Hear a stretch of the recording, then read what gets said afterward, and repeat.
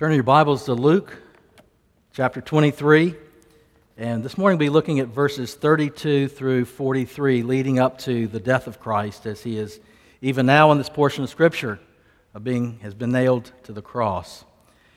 He has just indicted Jerusalem once again with judgment because of the rejection of him, and now he's being led to the cross. Luke chapter 23, beginning in verse 32. Let's stand out of reverence and respect for God and His Word. Two others who were criminals were led away to put to death with him. And when they came to the place that is called the Skull, there they crucified him and the criminals, one on his right and one on his left. And Jesus said, "Father, forgive them, for they know not what they do." And they cast lots to divide his garments, and the people stood by watching. But the rulers scoffed at him, saying, "He saved others, let him save himself, if he is the Christ of God, his chosen one." The soldiers also mocked him, coming up and offering him sour wine and saying, "If you are the King of the Jews, save yourself." There was also an inscription over him, "This is the King of the Jews." One of the criminals who were hanged railed at him, saying, "Are you not the Christ? Save yourself and us." But the other rebuked him, saying, "Do you not fear God, since you are under the same sentence of condemnation? And we indeed justly, for we are receiving the due reward of our deeds. But this man has done nothing wrong." And he said, "Jesus, remember me when you come into your kingdom." And he said to him, "Truly I say to you, today you will be with me in paradise." Let's pray together. Father, we pray that through the ministry of your word and spirit, you would strengthen us by your grace, and that we'd be reminded of that love displayed upon the cross, that you, in humble submission, are willing to be beaten and mocked and ridiculed for our salvation. For this we give you thanks, we give you praise. In Jesus' name, amen. Please be seated. As I mentioned, Jesus has just warned Jerusalem for about the seventh time now of their impending judgment because of their unrepentance and rejection of Him. And with that last word of judgment, Jesus is led away with two criminals to a place called the Skull.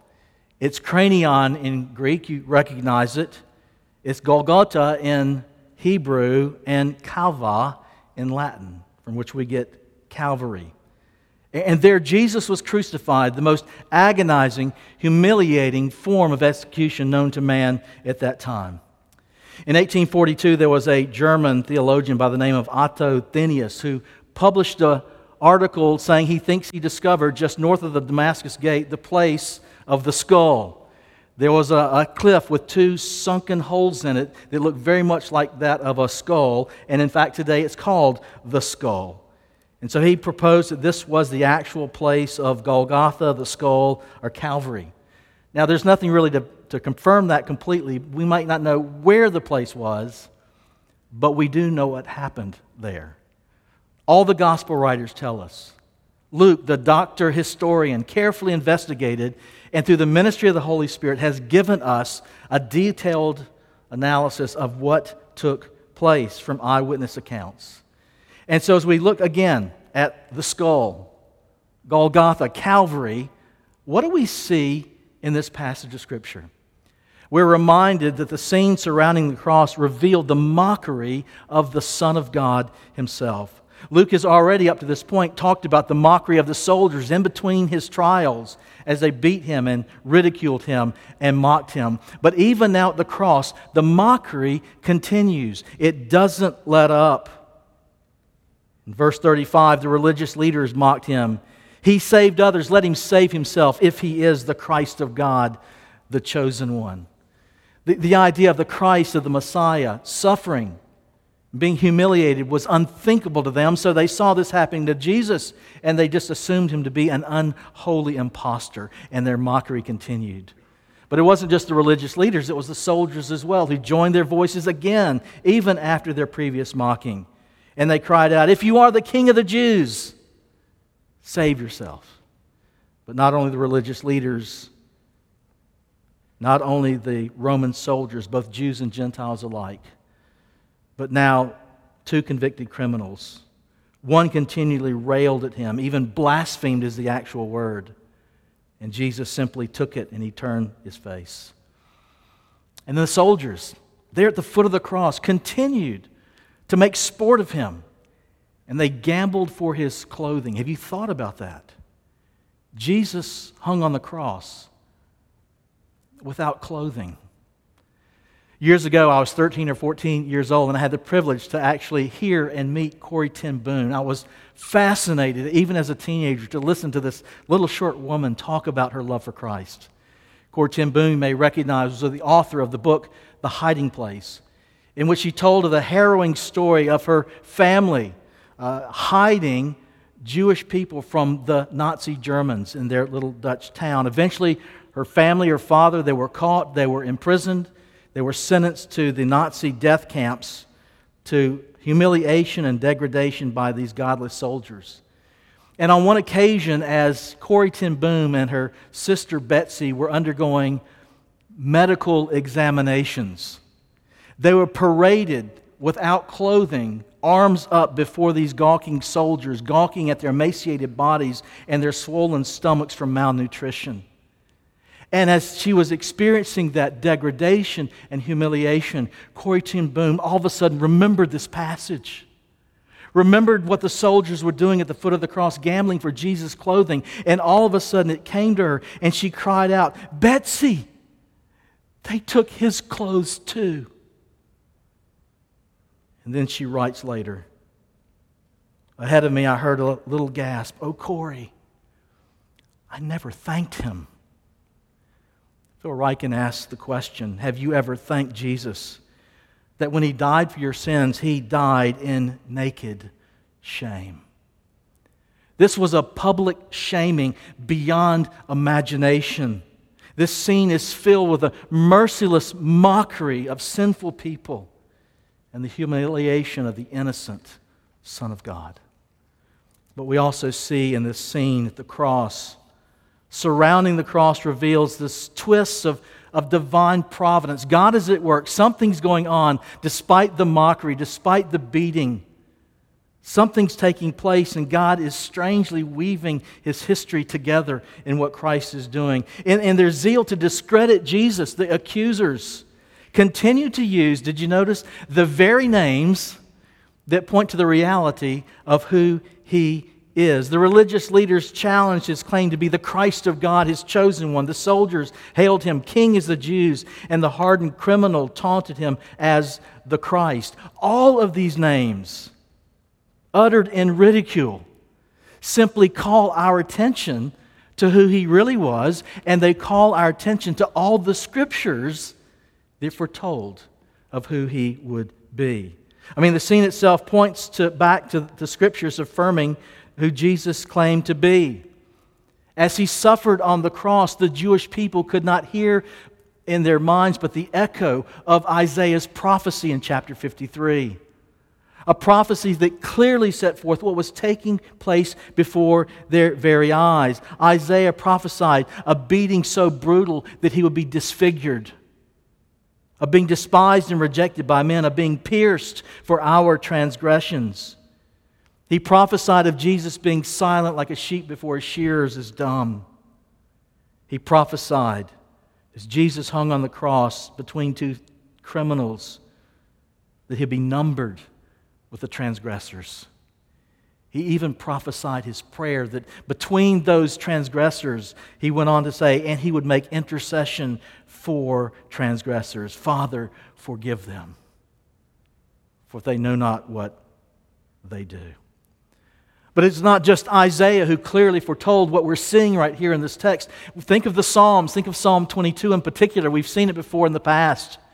From the very get-go, from the beginning of Psalm 22 to the end, and everywhere in between, we see what's taking place here through the prophetic voice of the Holy Spirit. Jesus cries out, my God, why have you forsaken me?" The very verse of Psalm 22. And He ends with, "It is finished," or "He has done it." And everywhere in between, it reminds us.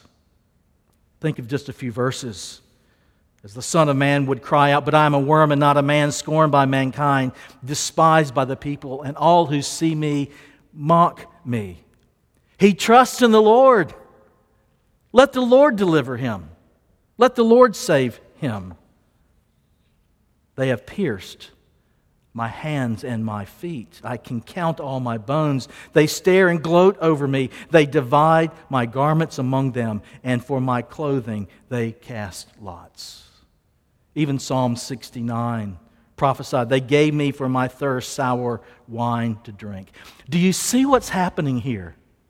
Despite his mockers, despite his accusers, despite those who want to silence the Son of God, even in their mockery, they're pointing the people back to the Scriptures and back to the person and work of Christ. They are actually unwittingly promoting the very prophecy that supports Jesus' claims. Even the signage over his head does the same.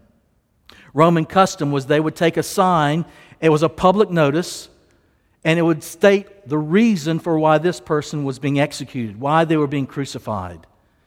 But for Jesus, there was no reason. So Pilate, probably to get a dig at the Jews, simply said, "He is the King of the Jews." John tells us that the sign was written in 3 languages. Now think about it, the King of the Jews, but the reality is, our minds race to Revelation. He's not just the King of the Jews, but King of Kings and Lord of Lords. A declaration for the nations. And John tells us that sign, King of the Jews, was in Aramaic, Latin, and Greek for all the world to read.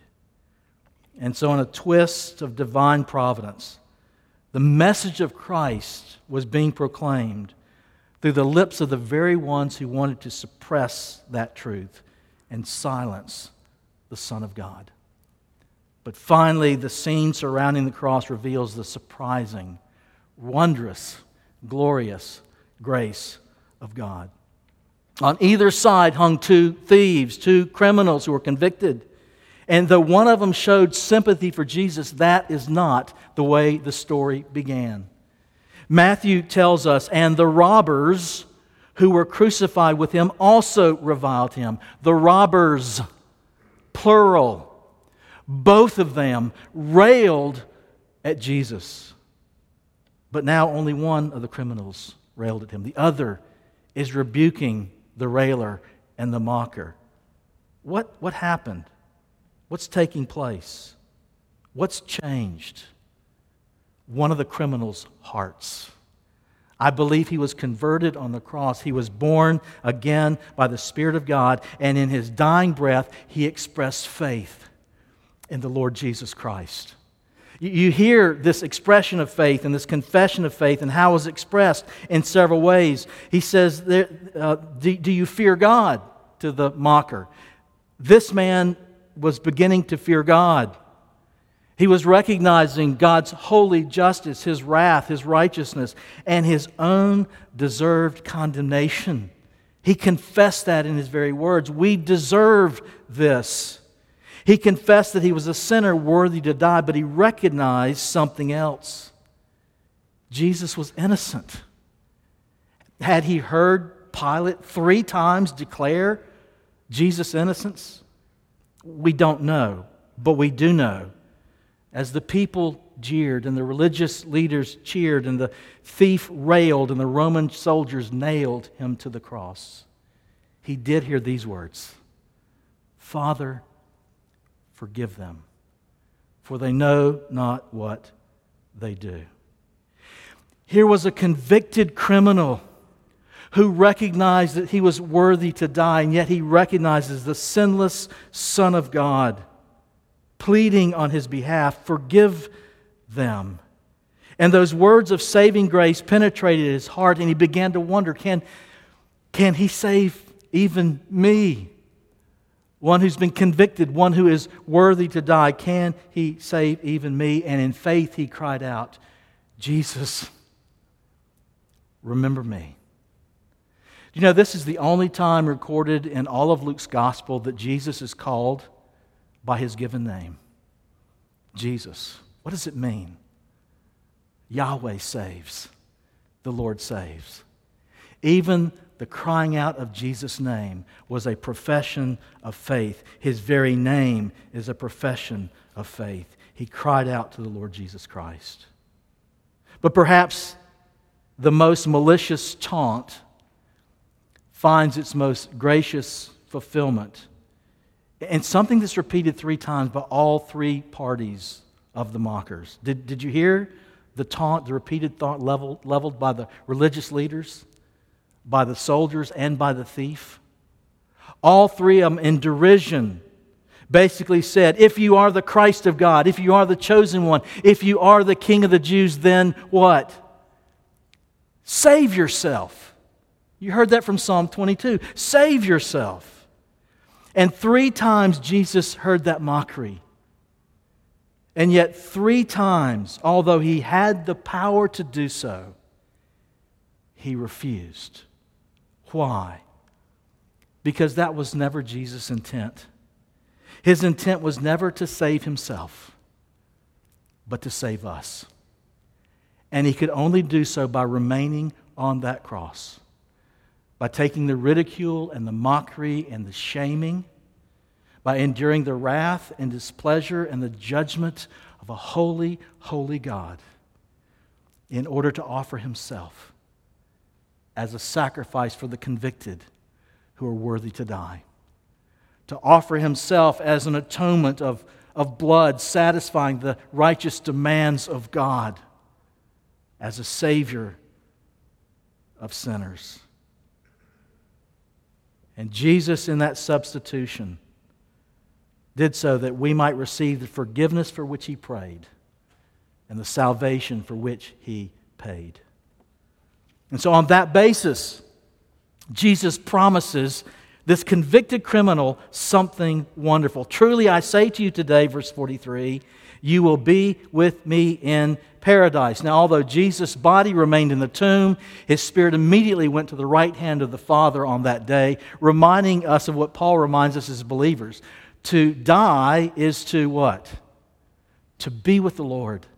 And that's the promise that He makes this thief at that moment. Today you will be with me. But He used the word paradise rather than what we most commonly refer to as the Christian's destination, heaven. Why did He use the phrase paradise? The Greek word for paradise is paradisos, and it's the root word for garden. You hear what Jesus is saying here. At the beginning of redemptive history, humanity was banished from the Garden of Eden. We were shut out from the presence of the Lord, out from the Garden of Eden. But because of the work of Christ, one day that paradise lost will become paradise regained. That's the very picture John picks up in the book of Revelation of bringing this together, something wonderful and glorious. Jesus says in Revelation 2, I will grant to you to eat of the tree of life, which is in the paradise of God. Something so wonderful and magnificent and glorious that new creation will be better than the first.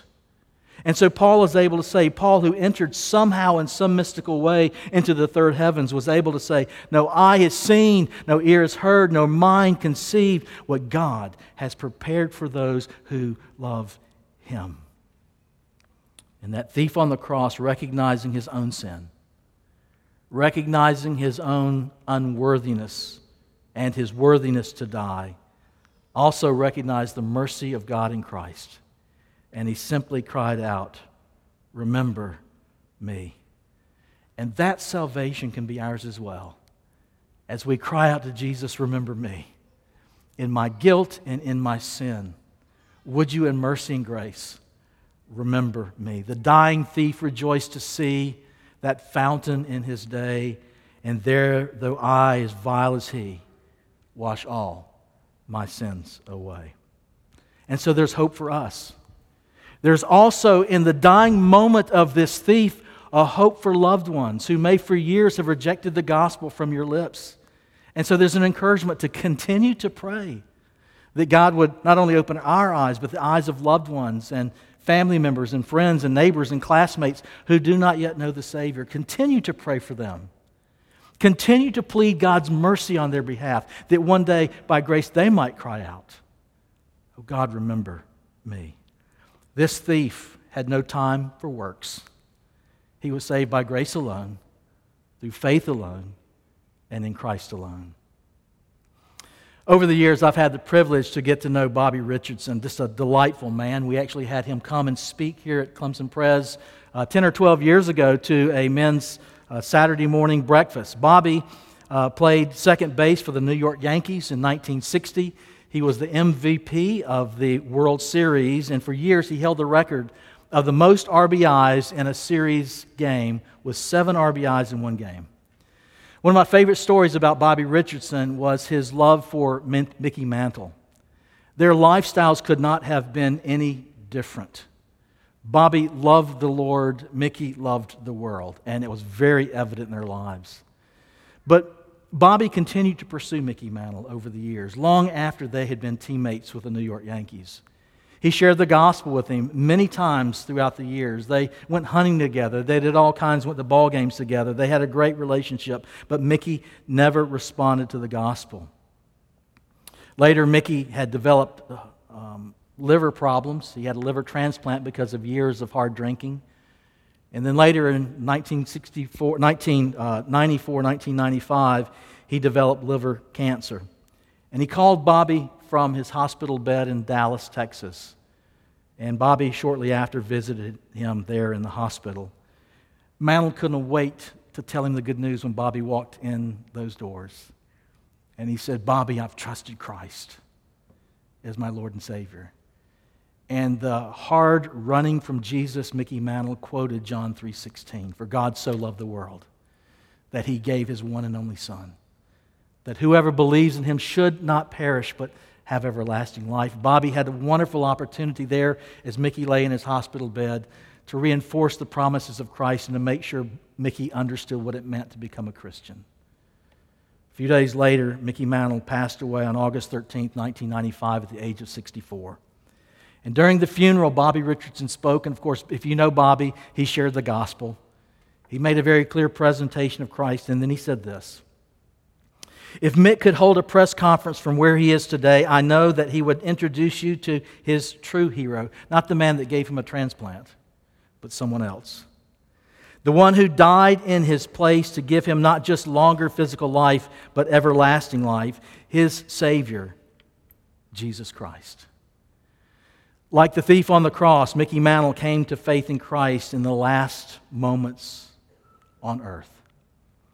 The old divines used to say about the two thieves at the cross, "One alone was saved upon the cross, that none might despair, and only one, that none might presume." You see, one was lost. So where are you this morning?